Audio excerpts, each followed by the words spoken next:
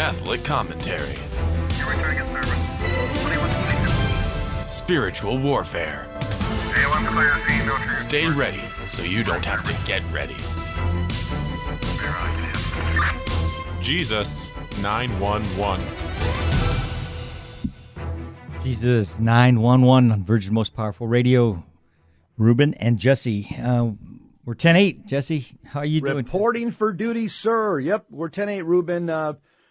Another day to serve our Lord and Savior Jesus Christ and to serve the Queen Mother. Yes. Ruben, you know, on today's first topic, one of the things that I'm glad is that I never chose the route of politics. You know what I'm saying? Yeah. Because I believe that people that have that much power, it's going to be very hard for them to humble themselves, to live in a state of sanctifying grace, and to surrender their life to Christ. Yeah. It's just, there's just some occupations that are just a little bit more difficult for somebody to embrace a life of faith and humility and hope and surrendering yourself to Christ. So I'm just thankful that we are not politicians, Ruben. Yeah, that is true, and we're going to see this cranked up in the next couple of weeks here with the midterms coming up. It's going to get ugly, and there's going to be a lot of. One thing I don't know if you've heard, and I don't have the exact quote on me, but Gavin Newsom is putting signs up. Our governor here, Yes. signs up across in red states that. He's putting them up. Come to California for your abortions, you know, and he's trying to quote scriptures, you know, saying, "Hey, love thy neighbor." You know, it's just it's disgusting. This guy's sick, Ruben. No. This guy's a sick puppy. And I'll tell you, Gavin Newsom, Ruben, I never realized how demented this guy was. It's bad. He's also, I don't know if you heard that. I'm also reading here where it says, Catholic leaders opposed to human composting law. California Democratic Governor Gavin Newsom on Sunday signed into law a bill that would allow Californians to have their bodies composted after they die. The state's Catholic bishops opposed the measure, and the church authorities have regularly weighed in on this issue, as well as the related issues surrounding cremation. So apparently you'll have the option to have your body composted, and your family can just bury it, just place it around a tree or a bush or, wherever they want something to grow. That's crazy. And he's planning a run for president. I think that people are saying that if Biden doesn't run, he's going to put his he sees Biden how weak Biden is. Yeah. And Ruben, this guy lives in an alternate reality because this guy thinks he's doing a great job in California. Yeah. And the only reason California has any money is because they got that stimulus money, billions and billions of dollars from their buddy Biden. Mm-hmm. That's the only reason why California is solvent right now. If it wasn't for all that federal money that Biden threw at them, that state would be pretty broke, Ruben, because the Dems don't know how to run an economy. No. And, I think the last count I heard was something like 600,000 people have left California for other states. Yeah, it's a record. It's never been that high before. I mean, usually more people go into California than leave California. Yeah, exactly. But this is the other way around. Yeah, so pride is getting in the way there. So yes, sir. Well, let's talk about pride. Okay. Go ahead, Jess. Start it off. Yeah, why pride is the birth mother of all sin. This is written by a Catholic priest. In our fresh look at the 7 deadly sins, we now consider the deadliest of them all, pride. Usually people say, me first, always first. Yeah. So said the man waving a gun, having just emerged from his car in an intersection in a case of road rage that almost turned tragic. Isn't that a vivid illustration of the deadly sin of pride? We've been taking a fresh look at the 7 deadly sins. You have envy, sloth, gluttony, anger, lust, greed. But pride is called the birth mother of all deadly sins, according to Catholic theology. Pride is the worst of sins because it involves a full-scale inversion of reality. If sanity is an ordering of one's life in harmony with reality, the sane person says, God is God and I am not God, and I must act accordingly. Yep. A man both fallen and wise will say, God is all holy, I am not holy, and so I am not pleasing to God. I must be reconciled with God, a task that requires my cooperation but is beyond my power. Someone both sane and wise will be well disposed to hearing the gospel of Jesus Christ. Right. But pride is the worst of sins because it involves a full-scale inversion of reality. Pride is delusional, Yep. spiteful, bitter. At its root, it declares, I don't want God to be God. I want to be God. That sounds like Satan. I would rather have anyone or anything be God except God himself. Pride is arrogant. That is, pride arrogates. It presumptuously attributes to oneself the status, rights, and merits of another. It seeks to attribute divinity to the creature, which would be ridiculous if it weren't so deadly. That's exactly the sin of Lucifer. Reuben? Mm-hmm.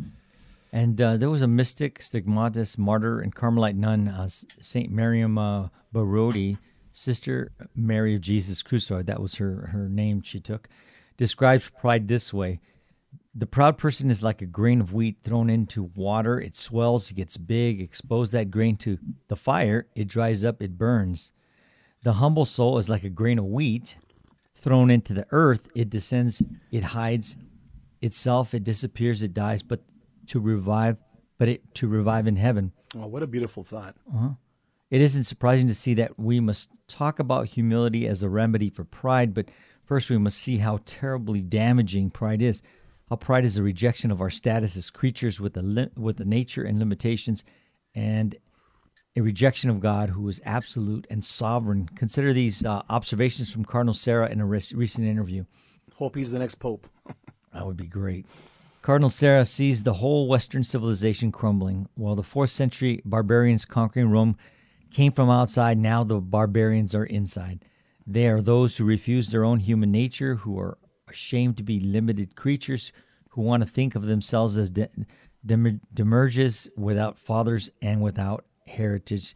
Demiurge is just, there's a couple of meanings: a powerful creative force or personality, a public magistrate in some ancient Greek states, or could it be a deity in Gnosticism or Manichaeism or other religions? The Cardinal explains that by refusing the human network of dependency, inheritance, and filiation, these rebels are condemned to enter the naked jungle of competition in a self-sufficient economy. Rejecting dependency, inheritance, and filiation, these are the sure marks of pride. To be a creature is to be dependent. A creature must admit that he did not bring himself into existence and cannot sustain himself in existence. He's dependent for his very existence upon the Supreme Being who created him. Consequently, that Supreme Being is worthy of gratitude and worship as a matter of justice. To that realization, pride says no. Jeff? To be a creature living in time is to have an inheritance. We must be good stewards of all the wisdom and achievements, the examples of good and bad, that have been bequeathed to us by our ancestors. It is undeniable that over time our ancestors proved repeatedly that men are men and women are women, that family is the building block of human society, that betraying God leads to betrayal of neighbor and betrayal of self. I can learn from my ancestors that if I desire what is bad, I must reorient my desire to what is good. To that realization, pride says no. To be a creature is to be filiated and affiliated. We are made in the image and likeness of God, who is a person. We are begotten by a divine person who is rational, free, and good. Our dignity has divine origins. For Christians, we are adopted as sons and daughters of God because we are filiated. We are also affiliated. We are sons and daughters who have brothers and sisters. We have an obligation of justice and charity to our fellows, including the preborn, the elderly, the sick, and the weak. To that realization, pride says no. Saints and sages have always said that the uprooting of pride begins with humility, simply a telling of the truth about God and about ourselves. Don't underestimate the power of humility. St. John Climacus reminds us, humility is the only thing that no devil can imitate. That's a powerful line right there. Yeah. I'll say it again. Humility is the only thing that no devil can imitate. That's an important point, Reuben, because For example, let's just talk about the extraordinary, the charismatic gifts. The devil can imitate elocution. The devil can imitate the gift of tongues. The devil can imitate prophecy. He can imitate all the extraordinary gifts. The devil can even levitate people. God can levitate. Angels can levitate. The demons can levitate. And so, but the only thing the devil can't imitate is the virtue of humility. And I say this, Ruben, because there's a lot of Catholics that are cases of possession. What will happen is they have what's called spiritual lust or spiritual gluttony. You know, they'll go to the parish basement on Tuesday night with Susan from parish council, and they'll start praying, "Oh, Holy Spirit, give me the gift of tongues. Oh, Holy Spirit, give me the gift of prophecy. Oh, Holy Spirit, give me the gift of interpretation." As they're whipping themselves up in an emotional frenzy with song and they're raising their hands up in the air, guess what, Ruben? You know who also shows up to those events? Satan. Because Satan sees there's a lack of humility, that people aren't happy with what God has given them. And what they're doing is, as the Council of Trent says, that none of us can merit the extraordinary gifts of the Holy Spirit. And a lot of these people, instead of getting the gift of the charismatic tongues from the Holy Spirit, they end up getting the gift of tongues from Satan. Right. And they end up becoming cases of in rooms of solemn exorcism. All right, we'll be right back. Continue talking about pride on the other side of the break.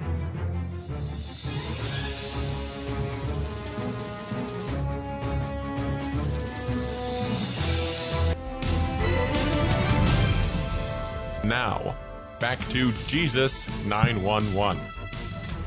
If this call is not an emergency, dial 888-526-2151.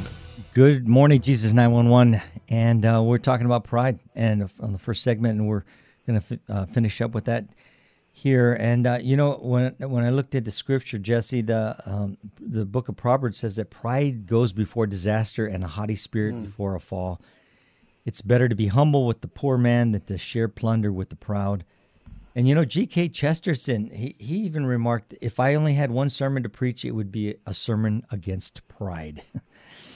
Yeah, Ruben, all the great writers of the church, like St. Augustine was asked, what is the greatest virtue? He said, well, there's three, actually. He said, humility, number 2, humility, number 3, humility. So you have all the giants, St. John Vianney, the giants of the church are always talking about the importance of tapping into the virtue of humility, right, to overcome not only our fallen nature, but also the ordinary temptations from Satan. Ruben, let's move on to an article written by our friend Father Dave Nix.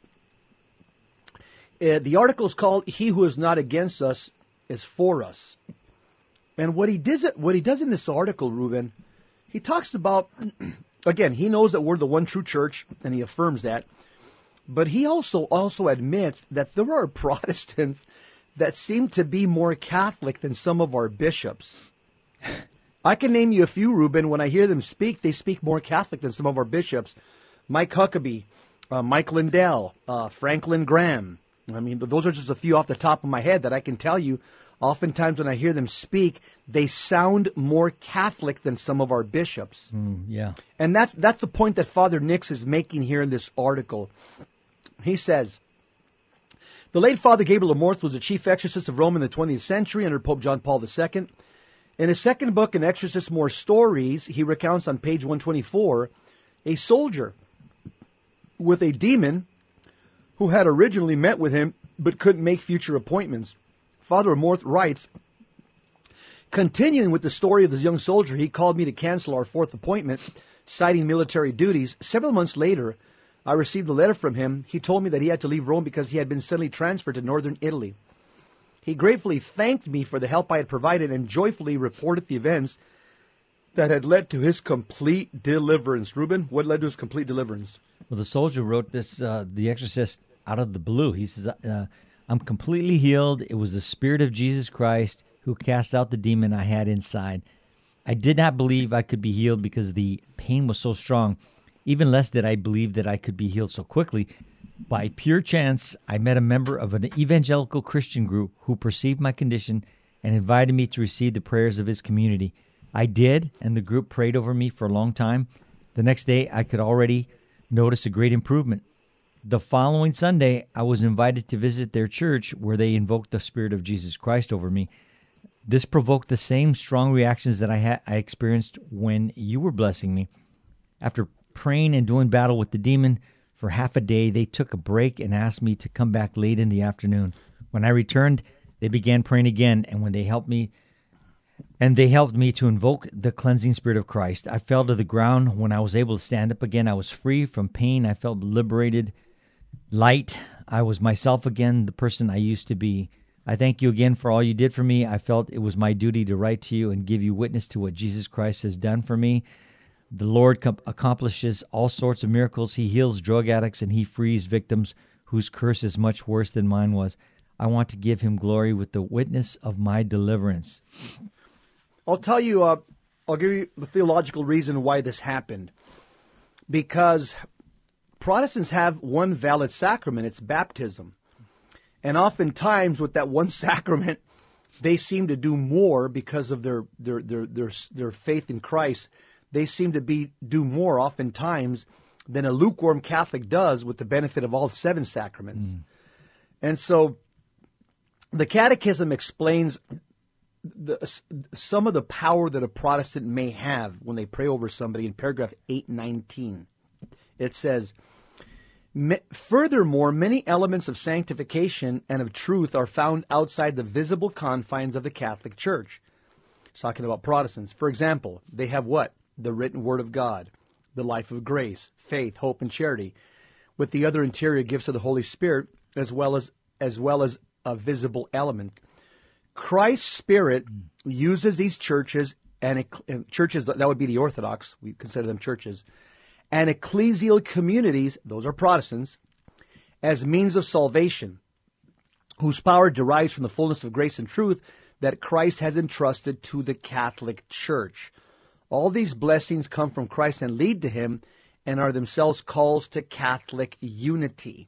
So in other words, whatever good comes out of a Protestant prayer group, it's because they've derived their power and their theology and their Christology from the Catholic Church. So there's going to be some movement, some positive movement. There's going to be some power that's going to flow through. I'll continue the next paragraph. It says, Father Amorth says, Father Gabriel Amorth then does his best to explain why some non-Catholics may have achieved an apparent liberation of an obsessed individual, even as non-Christians. And the letter included his name and address, and the address of the Pentecostal Evangelical Christian Church that the Lord had used to heal him. I must confess that at first the letter was a bit disconcerting. Then I thought about the Gospel of Mark and the rebuke that John, the apostle, received from Jesus because of the following words, Mark 9:38. Teacher, we saw a man casting out demons in your name, and we forbade him because he was not following us. Close quote. Instead, Father Amorth says, I tried to admire the faith of that community and to learn from the soldier's experience. Go ahead, Ruben. Okay, so he put the following on the back burner. Okay, no, this now Father Nix is saying, put the following on the back burner before we consider the final recipe of his blog post. One of the infallible dogmas of the Catholic Church is that outside the Catholic Church, there is no salvation. Here is what numerous popes have said about extra ecclesia. Well, we've got a whole list of quotes from he calls it EENS, extra ecclesia nolo salus. Outside the church, there's no salvation. Right. So we'll make a couple of quotes on that in a minute here. But the Father goes on to say, I will refer to this simply as EENS for the rest of the blog, seemingly unrelated. Please put this on the back burner before going forward. An ordinary is a Roman Catholic bishop who governs a diocese. Currently, I cannot think of any ordinary in the world or anyone living in or around the Vatican who accepts the traditional teaching of EENS, extra ecclesia nolo salus. Probably about 10 fringe bishops all over the world hold to EENS, but they are not ordinaries. Now, I cannot declare anyone a formal heretic, but notice that all Roman Catholic bishops who reject EENS are technically material heretics and therefore schismatics. For according to St. Thomas Aquinas in the Summa, whoever is a heretic is also a schismatic. Wow. Keep in mind that any Eastern Orthodox bishop who would also be called a schismatic before Vatican II obviously rejects EENS in reference to the Roman Catholic Church. Of course, any evangelical Protestant pastor who the Catholic Church would also call a heretic before Vatican II also obviously rejects EENS in reference to the Catholic Church, but so do all the Catholic bishops today, except perhaps Archbishop Vigano, Schneider, Gracida, Williamson, the SXPS bishops, and Sedevacantist bishops. And he invites you to email him if you know of any other names. I'm not saying that all these normie bishops are going to hell for the diversion from traditional doctrine. I'm not their judge. Maybe they all have reduced culpability by inheriting a wonky doctrine they didn't want. That's a good way of putting it. In other words, Ruben, he's saying that they're malformed. That's what he's saying. Yeah, exactly. They never heard this in seminary. Come on, Ruben. You know, since the 60s, they haven't heard EENS in any seminary. So go ahead. Because I doubt it. So I'm also not saying they're going to heaven either. But in any case, I'm just saying that the current lot of Catholic bishops in Eastern Orthodox and evangelicals are technically all in the same category, as they all reject EENS. Thus, I am not going to treat an Ethiopian Orthodox metropolitan any differently from, say, the Roman Catholic Archbishop of a large archdiocese in Europe. I will treat both with charity, with deference, and with the acceptance of the fact that they all have valid sacraments but are technically schismatic. The fact they have all rejected the traditional Catholic faith must give us a clue as to why Father Amorth applied this line to non-Catholics delivering ministry in the first few paragraphs. It says, quoting from the Gospel of Mark chapter 9, verse 38 to 41. John said to him, "Teacher, we saw someone casting out demons in your name, and we tried to stop him, because he was not following us." But Jesus said, "Do not stop him, for no one who does a mighty work in my name will be able soon afterward to speak evil of me. For the one who is not against us is for us. For truly, I say to you, whoever gives a cup of water to drink because you belong to Christ will by no means lose his reward." So, of course, it is also true that the intention, perhaps greatly in this case, especially in this full eclipse of the visibility of the Catholic Church. So imagine the particular judgment of the Roman Catholic bishops and cardinals who currently preventing people from entering the Catholic Church. Matthew 12, 30 to 31. Whoever is not with me is against me, and whoever does not gather with me scatters. Therefore I tell you, every sin and blasphemy will be forgiven, but the blasphemy against the Holy Spirit will not be forgiven. Mm-hmm. Collateral circulation is a cardiac term in medicine. Father is a former paramedic, so he's drawing from his paramedic background. He says, when a major artery on the heart, in this case by analogy, the Catholic priesthood, is clogged, the heart creates a vascular system around the obstructed artery called collateral circulation. This perfusion of cardiac tissue is a compensatory plan, not the original design. But as Dr. Malcolm in the original Jurassic Park movie says, life finds a way. Yes, it's still going through Mary, the mediatrix of all graces. Yes, it's still going through the Catholic Church. But even St. Augustine and St. Thomas Aquinas hold that actual graces or prevenient graces can come into the lives of the unbaptized. That's interesting. I'll read that again. Even actual graces or prevenient graces can come into the lives of the unbaptized, according to St. Augustine and St. Thomas of Aquinas. He says, I blogged here in the Life Update section of my site about how many people are coming to Christ through private revelations during dreams currently in the 21st century. Yeah, I was talking about the tens of thousands of Muslims that are seeing Jesus Christ appear to them, and they're coming into the Catholic Church or the Orthodox Church. He writes, apparently, if international missionaries have been nearly sunk by ecumenism, that term that carried the devil's lie of opening the church to the world, then Christ himself will go in search of the lost sheep across the globe. And even with 7 books missing from the Bible, I find that the evangelicals in my life tend to hold to more of the Catholic deposit of faith than the average Novus Ordo Mass bishop in my life. I'm thinking of Mike Huckabee, Lindell, the Franklin Graham, John MacArthur, Greg Laurie. Some of these guys sound more Catholic, Ruben, than our bishops. Father says, so while I hold to outside the church there's no salvation, I have to ask, who is truly more Catholic these days between an evangelical who believes at least in the divine revelation of the Bible and a putatively conservative bishop who promotes von Balthasar's Dare We Hope All Might Be Saved garbage. I'm at the point where I believe the term Catholic has more to do with the data points on supernatural faith than with color vestments you put on. Yeah. Good point. We'll continue talking about Father Dave Nick's well-written article, Jesus 911. Stick around.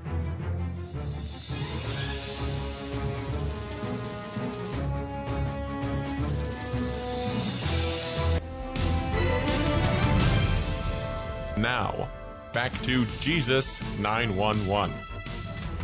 If this call is not an emergency, dial 888-526-2151. We're back, Jesus 911. We're talking about an article that our friend Father Dave Nix wrote on He Who is Not Against Us is For Us. And he's making some great points and talking about the outside the church there's no salvation, which he pens EENS extra ecclesia nolo salus. So he's saying, Father says that I'm not saying anyone from heretical Novus Ordo mass bishops to megachurch evangelicals to even myself, he says, is going to be saved without grace just because we're in a different time in church history. But I do know. Difficult. Yeah. Oh, in a difficult time in church history. But I do know that the current Vatican apparatus, soteriology of Universalist Unitarianism, opposed publicly not a single cardinal in the entire world, by the way, is clearly not the Catholicism preached by the apostles who originally asserted that Christ crucified and the magisterium is the only way to see the Blessed Trinity forever in heaven. Justice is taking him guts to write this because you don't hear that's this. That's why he's a traveling hermit, Ruben. Yeah, because he's persona non grata in most places. Yeah, but the good thing is that he's still got he's still within his bishop is still. He has faculties. Yeah, he still has faculties. Yeah. Remember that according to the classic Roman definition, schism refers to a group who has valid sacraments but does not recognize the primacy of place of the Roman Pope. From 1054 to 1964, the Catholic Church called the Eastern Orthodox schismatic, but in 2022, after 60 years of mind-blowing confusion from Rome, we must ask, schism is now tantamount to separation from whom? Separation from the two popes? Since 2013, we have had two popes, right? Publicly recognize each other as the other valid pope, as seen in the, there's a picture, if you look at the article, there's a picture of the two popes. How can we traditional Catholics call the Eastern Orthodox schismatic just for refraining from being in union with our last 60 years of Roman popes, including the two popes now, who themselves tell the Eastern Orthodox not to become Catholic? At least one of them tells them not to become Catholic, yeah. He says, I'm not in the slightest tempted to leave Jesus Christ crucified and risen or traditional Catholicism or the full deposit of faith. So don't panic if I occasionally quote a non-Catholic in a favorable light from time to time. It doesn't mean I'm going into their squad. In fact, the Apostle Paul once quoted a pagan poet to make a point when speaking in the Areopagus. And that quote is from the book of Acts 17:22-25, Men of Athens, I perceive that in every way you are very religious. For as I passed along and observed the objects of your worship, I found also an altar with this inscription, To the unknown God, what therefore you worship as unknown, this I proclaim to you. The God who made the world and everything in it, being Lord of heaven and earth, does not live in temples made by man, nor is he served by human hands as though he needed anything, since he himself gives to all mankind life and breath and everything. That's pretty profound from a pagan that puts that. Go ahead. Yeah, and you have Father Nix is right there in the article. He's got a picture with Dennis Prager, who he considers a man of goodwill. He says these people oftentimes he'll call them fellow travelers. We're traveling in the same direction, at least in terms of the culture wars. And in terms of the fact, they're at least theists. They believe that there's a God who gave us the Ten Commandments. Father writes, often when I quote a non-Catholic unrightly believing topic X, Y, or Z, it may be an a fortiori argument as to why Catholics should believe X or Y or Z all the more. In such a case, the word even is extremely important to what I'm asserting. For example, if even an unbaptized conservative Jew, Dennis Prager, believes killing the unborn is wicked, so also should every Catholic. Indeed, One hazard with following me online without knowing me in real life is that people might see the above picture of Dennis Prager and I and assume that I didn't evangelize him because he's just smiling. In fact, I did evangelize him at a dinner in a diner in California with a few mutual friends earlier this year. He wasn't offended. I also learned some things from him on how to better fight this culture war against leftists. It's something we're united on. It doesn't mean we pretend in ecumenism we believe the same theology. It doesn't mean we pretend in ecumenism we believe the same theology for salvation.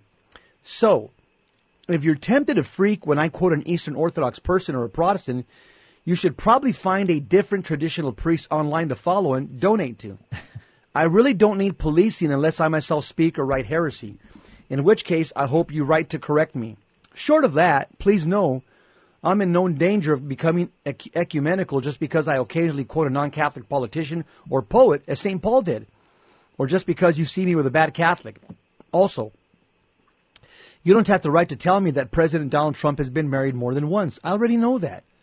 I believe that none of us are ever going to find another person online with whom we agree with 100% of the time. Nope. Accepting heresy, of course, I think 90% overlap on political issues is enough to keep listening to an online Catholic you mostly agree with. Go ahead, Ron. Yeah. Of course, we all should keep evangelizing people towards traditional Catholicism, but we shouldn't be shocked that many evangelicals and Eastern Orthodox and even conservative Jews are extremely scandalized by the leftist Vatican tactics right now. Therefore, it's hard for them to discern entrance into the Catholic Church as decent conservative Christians. I think frequently of this quote on Extra Ecclesia Nolo Salus from Pope Pius IX from the 19th century, as I consider one current crisis. This is the quote: "By faith it is to be firmly held that outside the Apostolic Roman Church none can achieve salvation. This is the only ark of salvation. He who does not enter into it will perish in the flood. Nevertheless, equally certain, it is to be held that those who suffer from invincible ignorance of the true religion are not for this reason guilty in the eyes of the Lord." Pope Pius IX. And he's quoting Denziger. Page is 1647 and Ott, Lurid Ott, page 312. Just that's also that term invincible ignorance it's thrown around really lightly, as if, it doesn't matter, he doesn't know any better. But with this day and age, there's really no excuse to not be able to learn the truth. Yeah, in the 20th and 21st century, you're going to be hard pressed when you die and see the Lord and say, "I was invincibly ignorant that Jesus Christ started the Catholic Church. I was invincibly ignorant that Jesus Christ was the Son of God." You're going to be hard pressed to argue in the age of the internet, the age of information, when you die and go before the judgment seat of Christ. And I've had some, pretty good talks with some Protestant friends, and sometimes I'll throw that at them, at the end, because you can't. There's no reasoning with some of these guys, and I'll say, okay, well, just remember. And I look at my watch. Okay, it's now 10 o'clock on, September 22nd. Okay. So you're not going to be able to claim invincible ignorance because on this day I told you that I tell them Jesus Christ started the one true church and he wants you to be part of it and so they kind of look at me kind of strange, but so we just we go our separate ways, but you just keep praying for them. And I think it's interesting what he says, that we evangelize people towards traditional Catholicism. Jesse, since we started the show, we've been trending in that direction, and I can't tell you how many people that I know, or they email me saying that they're now attending the traditional Latin Mass. And just a guy the other day, a deputy, in fact, he says, "I went to my first Latin Mass over in Alhambra, at St. Therese with the Carmelites, and I think it's a Norbertine that does the Mass there, but and they love it. He wants to know where he can get a missal, and the reason it's becoming, I guess, it's popular because it's really challenging them. The Mass is something it's the most beautiful thing this side of heaven, And so when you people, you send them to some of these Novo Sardo parishes, they lose their faith because especially if they're coming from like a very conservative Protestant background, They say, I've been reading about this stuff in the Catholic Church. And yeah, because there are some conservative liturgical Protestant backgrounds, like high church Protestants, Episcopalians, the Anglicans, the Anglicans, Dutch Reformed, the Reformed churches. They have a liturgy, and they have a high liturgy. They have organs and stuff, and so when they walk into a banjos or electric guitars, they're saying, "What is this?" Mm-hmm. Yeah, you got a whole drum set up there on the altar, right? Guy banging away like Ringo Starr, that wasn't happening at the foot of the cross, so it shouldn't be happening at Mass. Hey, Ruben, here's you'll like this one. I tell people that the first Latin Mass was at the foot of the cross. Think about this. So we know what the Mass is. It is Calvary made present, or the once and for all sacrifice of Calvary, represented in every altar when the words of consecration are prayed. So at Calvary, that was the first Mass because all the enemies of Christ around him were praying in Latin. He had people there all around, witnesses. They're praying in Latin. Hey, some were praying in Hebrew, some were praying in Greek. So the Mass, when it's done properly, those are the three languages that need to be top heavy. Latin, the language of Mother Church, some Greek, Alleluia's Greek, the Kyrie, that's Greek. And then every time you say Amen, that's Hebrew. Hosanna, that's Hebrew. So you have Hebrew, Greek sprinkled into the Latin Mass. But, I tell people the first Latin Mass was at the foot of the cross. You had people there some were praying, because there were some pagan Romans that converted to Christianity. They were praying in Latin. Some may have been cursing in Latin. Some were praying in Hebrew. Some may have been cursing in Hebrew. Some were praying in Greek. Some may have been cursing in Greek. But there was definitely a Mass going on Calvary. Wow. And it wasn't in English or Spanish or Chinese. No mariachis there, just? Nope. Anyway, he goes on. Father goes on to say, notice that invincible ignorance means certain people don't know Christ or the fullness of the positive faith, or they could not have known better. Vincible ignorance, on the other hand, means that they could have known better but still rejected Christ. Now, I'm not making excuses for anyone not becoming Catholic, but realize that on the streets, I'm much more compassionate to non-Catholics than how I berate the heretical hierarchy on this blog. We'll be right back. Pick this up on the other side of the break.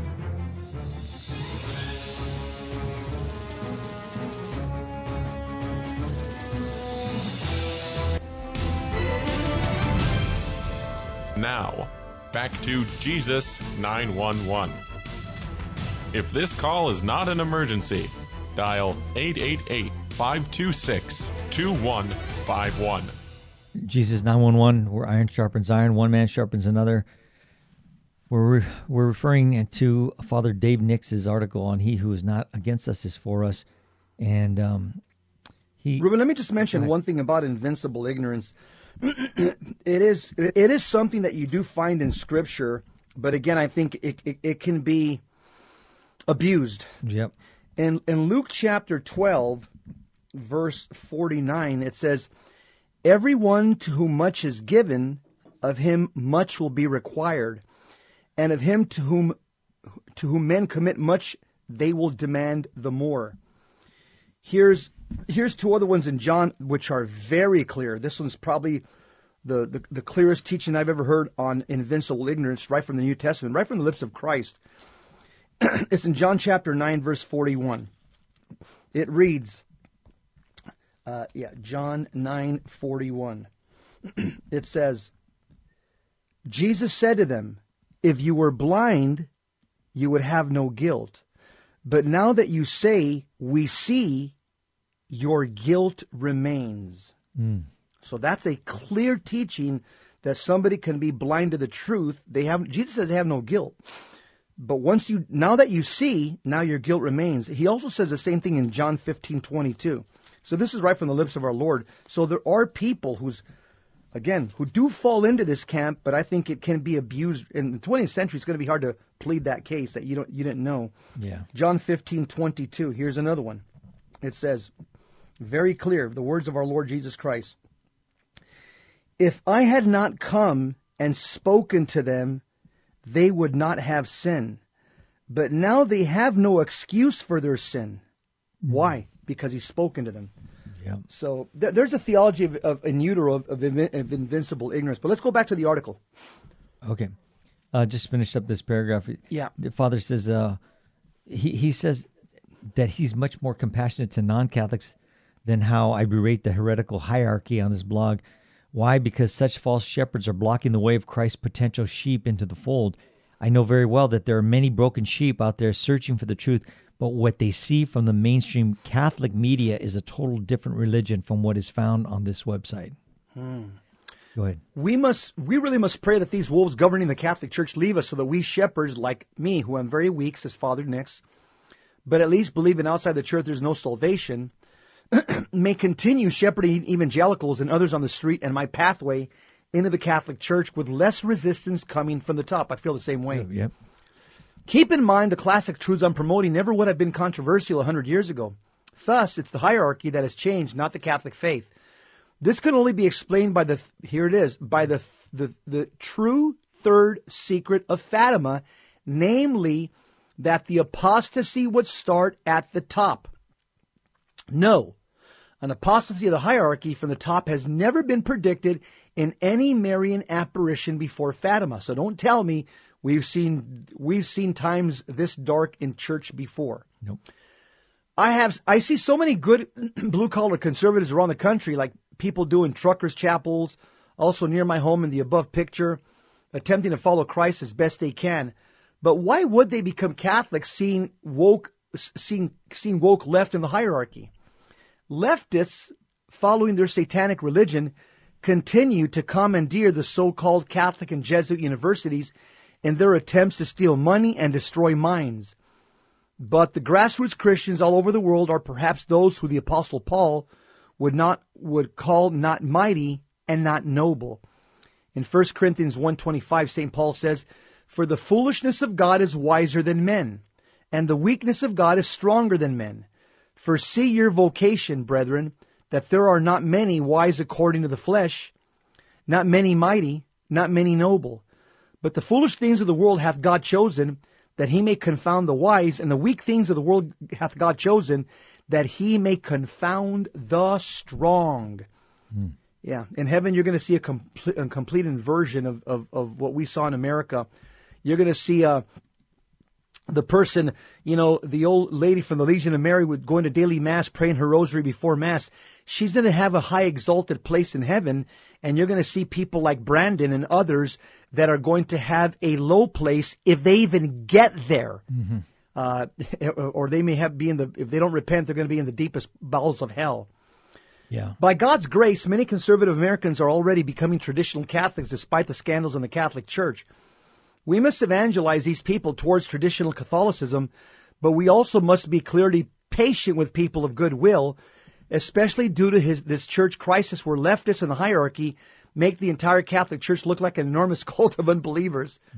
And we shouldn't be scandalized that even the unbaptized receive what St. Augustine called prevenient graces at the extraordinary rates before people are even able to recognize advanced terms like outside the church there's no salvation. Ruben?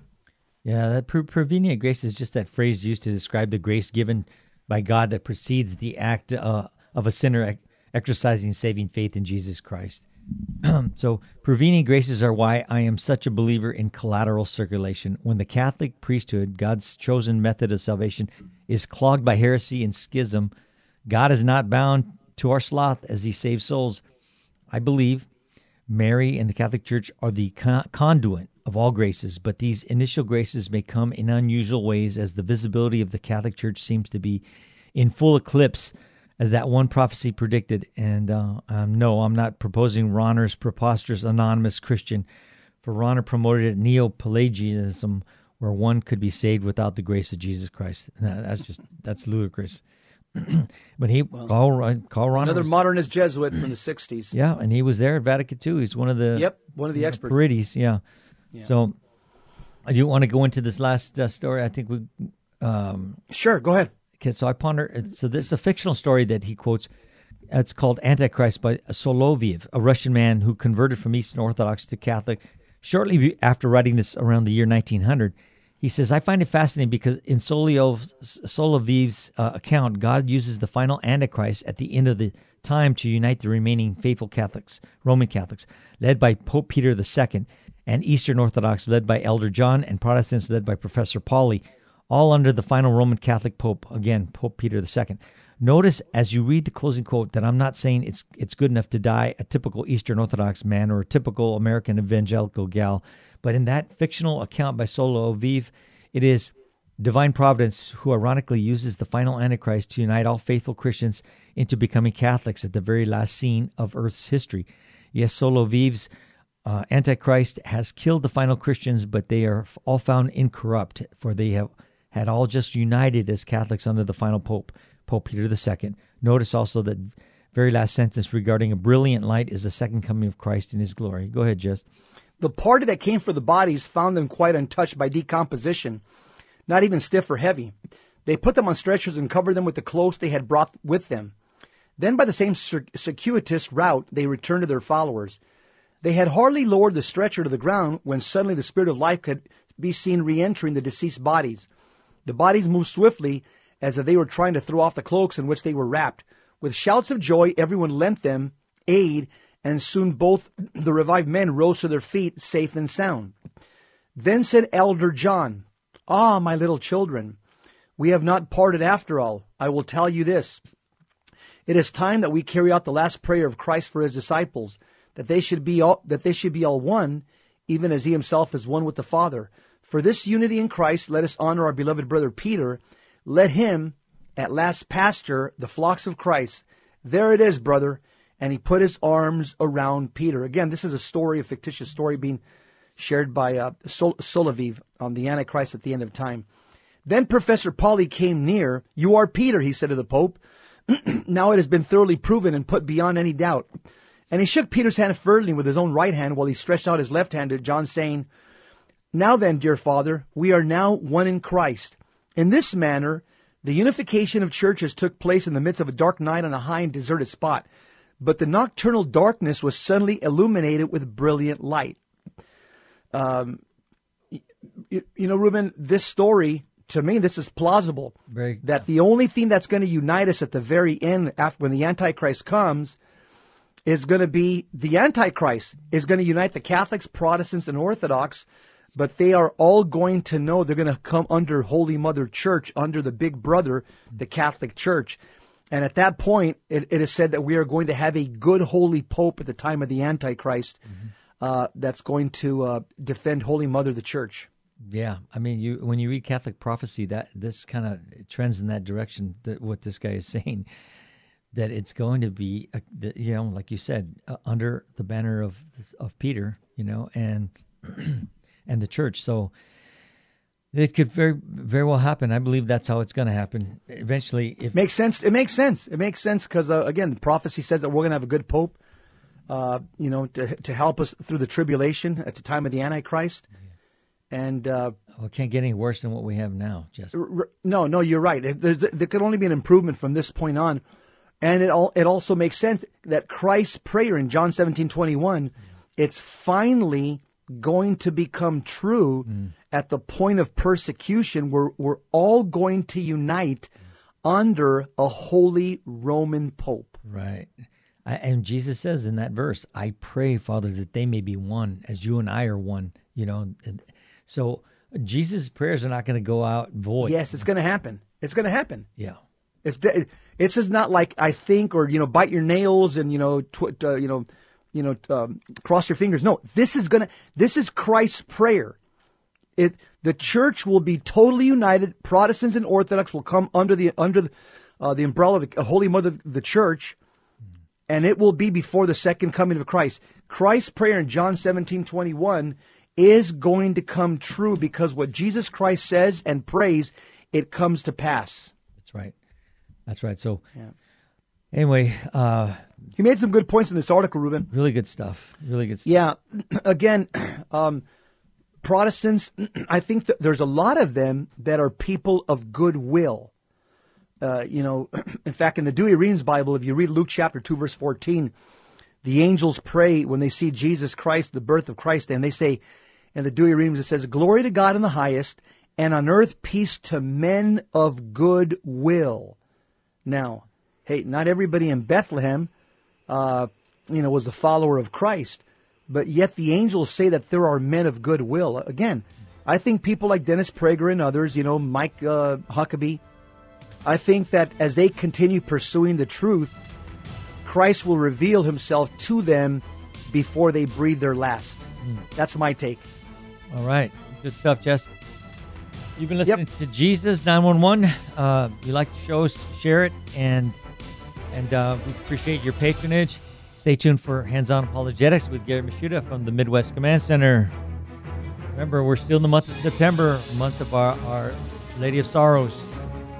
Pray her chaplet. I've been doing that myself. Very powerful. And remember, we're in our Ember Days. We talked about that on Tuesday. So Friday and Saturday, doing your fasting. We'll be right back. We'll be back tomorrow.